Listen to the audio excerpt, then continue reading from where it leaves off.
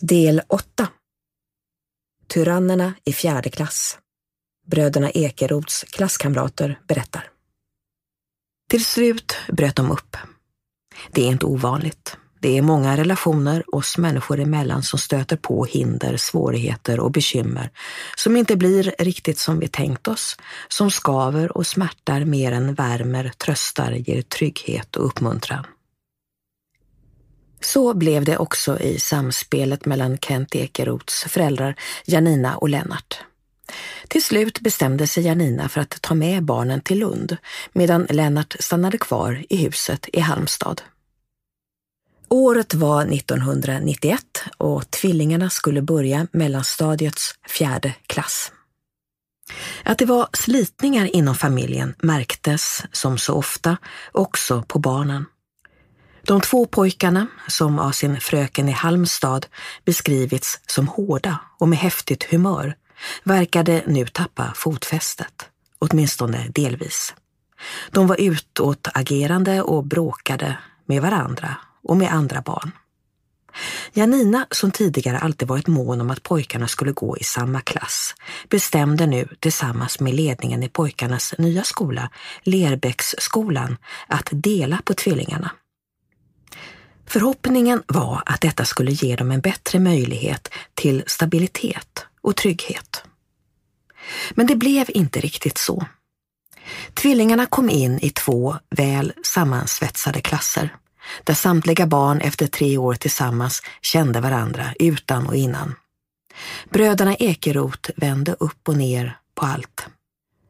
Trots att det har gått mer än 20 år kommer de klasskamrater och lärare som jag pratar med mycket väl ihåg de 2 oroliga pojkar som plötsligt dök upp bland de andra barnen.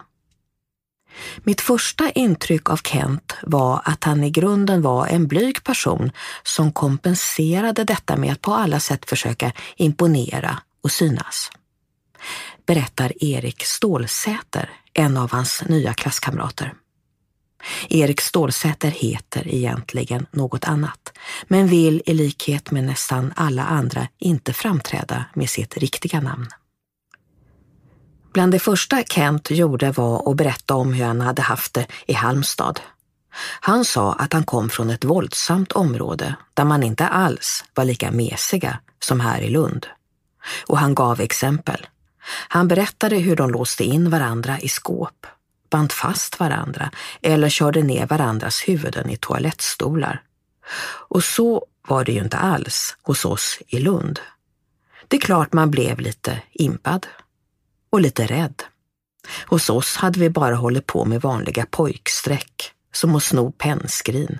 Han verkade ha helt andra erfarenheter, berättar Erik Stålsäter. Kent och Ted pratade inte bara om sin tuffa tid i Halmstad. De betedde sig som om de fortfarande var kvar mitt i ett slagsmål i Nyhem, där det gällde att hävda sin rätt till varje pris för att inte gå under, berättar de gamla klasskamraterna. De var små tyranner. De var elaka. De mobbade inte oss andra, men de var inte schyssta.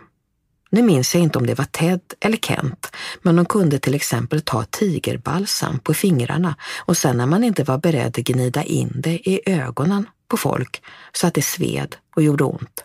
De trakasserade folk, minns Clara Weinberger. Lärarna var väl medvetna om problemen och de gjorde vad de kunde. Det var svårt, minns Kents lärare Agneta Link, som idag är i 80-årsåldern och som är en av de ytterst få personer som är beredd att ställa upp under sitt eget namn. Han var ju mycket duktig, intelligent och klarade skolarbetet bra. Men man kan inte säga att han var busig, men han behövde mycket stimulans, om man säger så. Och han krävde ju mycket. Ja, man fick behandla honom på ett speciellt sätt. Han satt inte precis stilla, det gjorde han inte. Säger Agneta Link med en suck och tillägger. Och då gällde det att hitta på saker så att han höll sig lugn. Tvillingarna hade ändå tur. Akademikerstaden Lund skiljer sig från arbetarstaden Halmstad. I Lerbäcksskolan, där de flesta av barnen kom från radhusen och villorna i de norra delarna av Lund, fanns både mer resurser och möjligheter än i den socialt utsatta Nyhemsskolan i Halmstad. Tvillingarna fick extra stöd, eftersom också intelligenta barn ska ha stimulans, som Kents gamla fröken uttrycker det. Agneta Link la extra mycket tid och engagemang på den spralliga 11-åringen, betydligt mer än på andra barn.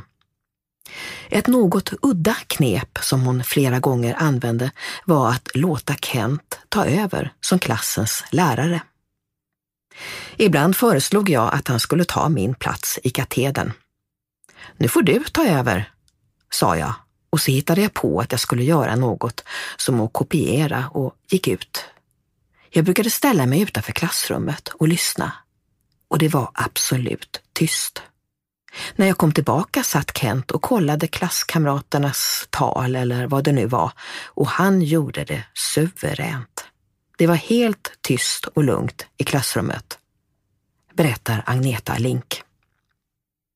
Även om lärarna och skolledningen gjorde sitt bästa för att ge stöd åt Kent och Ted och få de andra barnen att acceptera syskonens speciella beteende, som Agneta Link kallade, så är hon än idag förvånad över de andra barnens reaktioner och beteende. Kamraterna ställde upp på detta. Det förvånar mig än idag.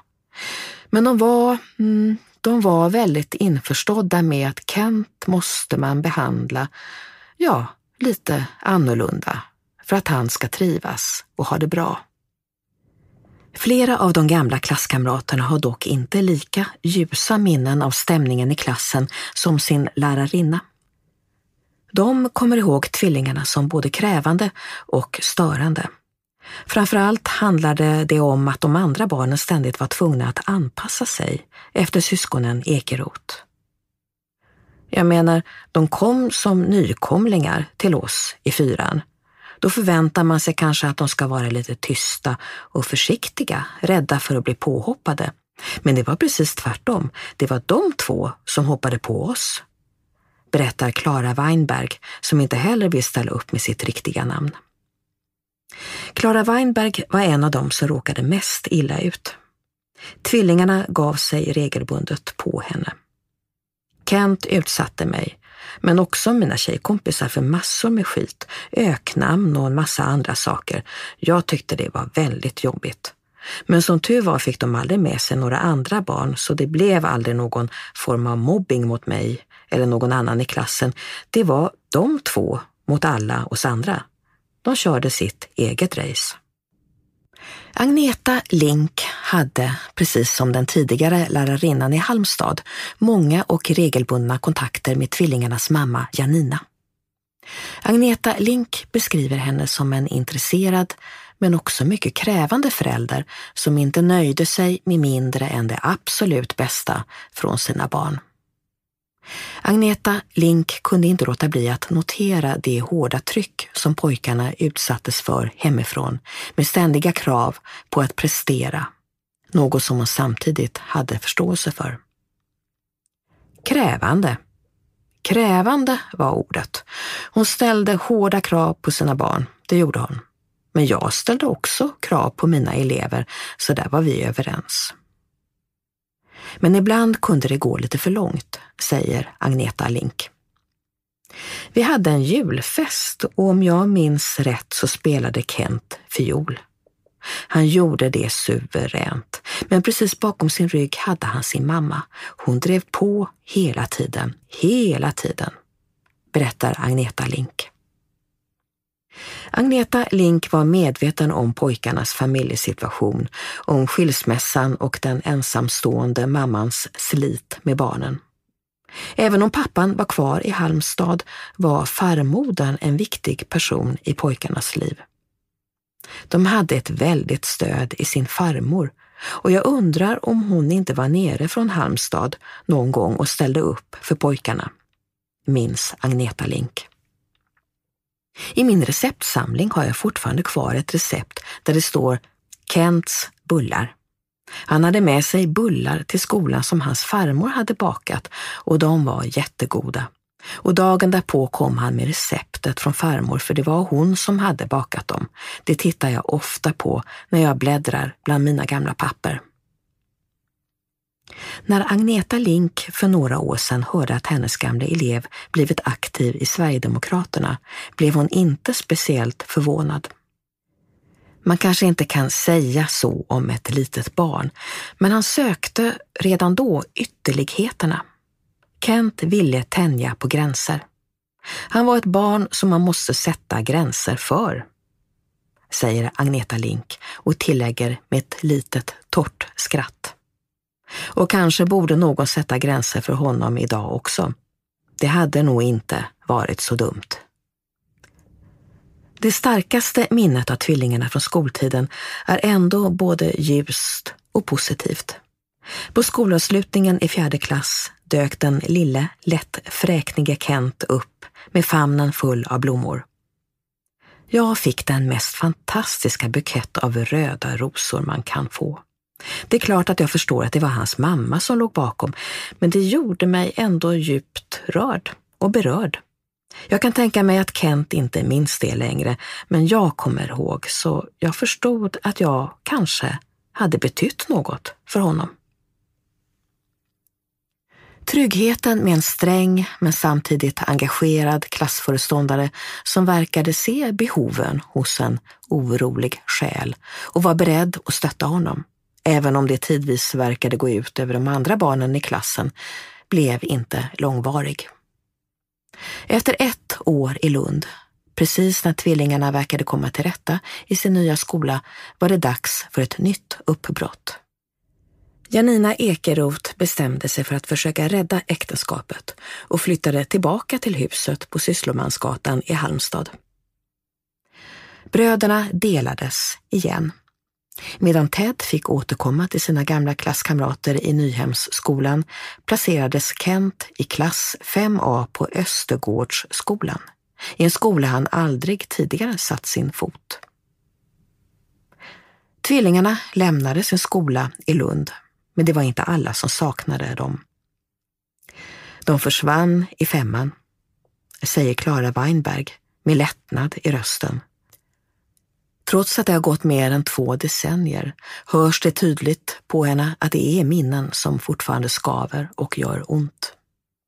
Clara Weinberg försöker inte ens dölja de starka känslorna när hon berättar om tillfället när bröderna Ekeroth äntligen försvann ur hennes klass, skola och liv. Det var en stor lättnad.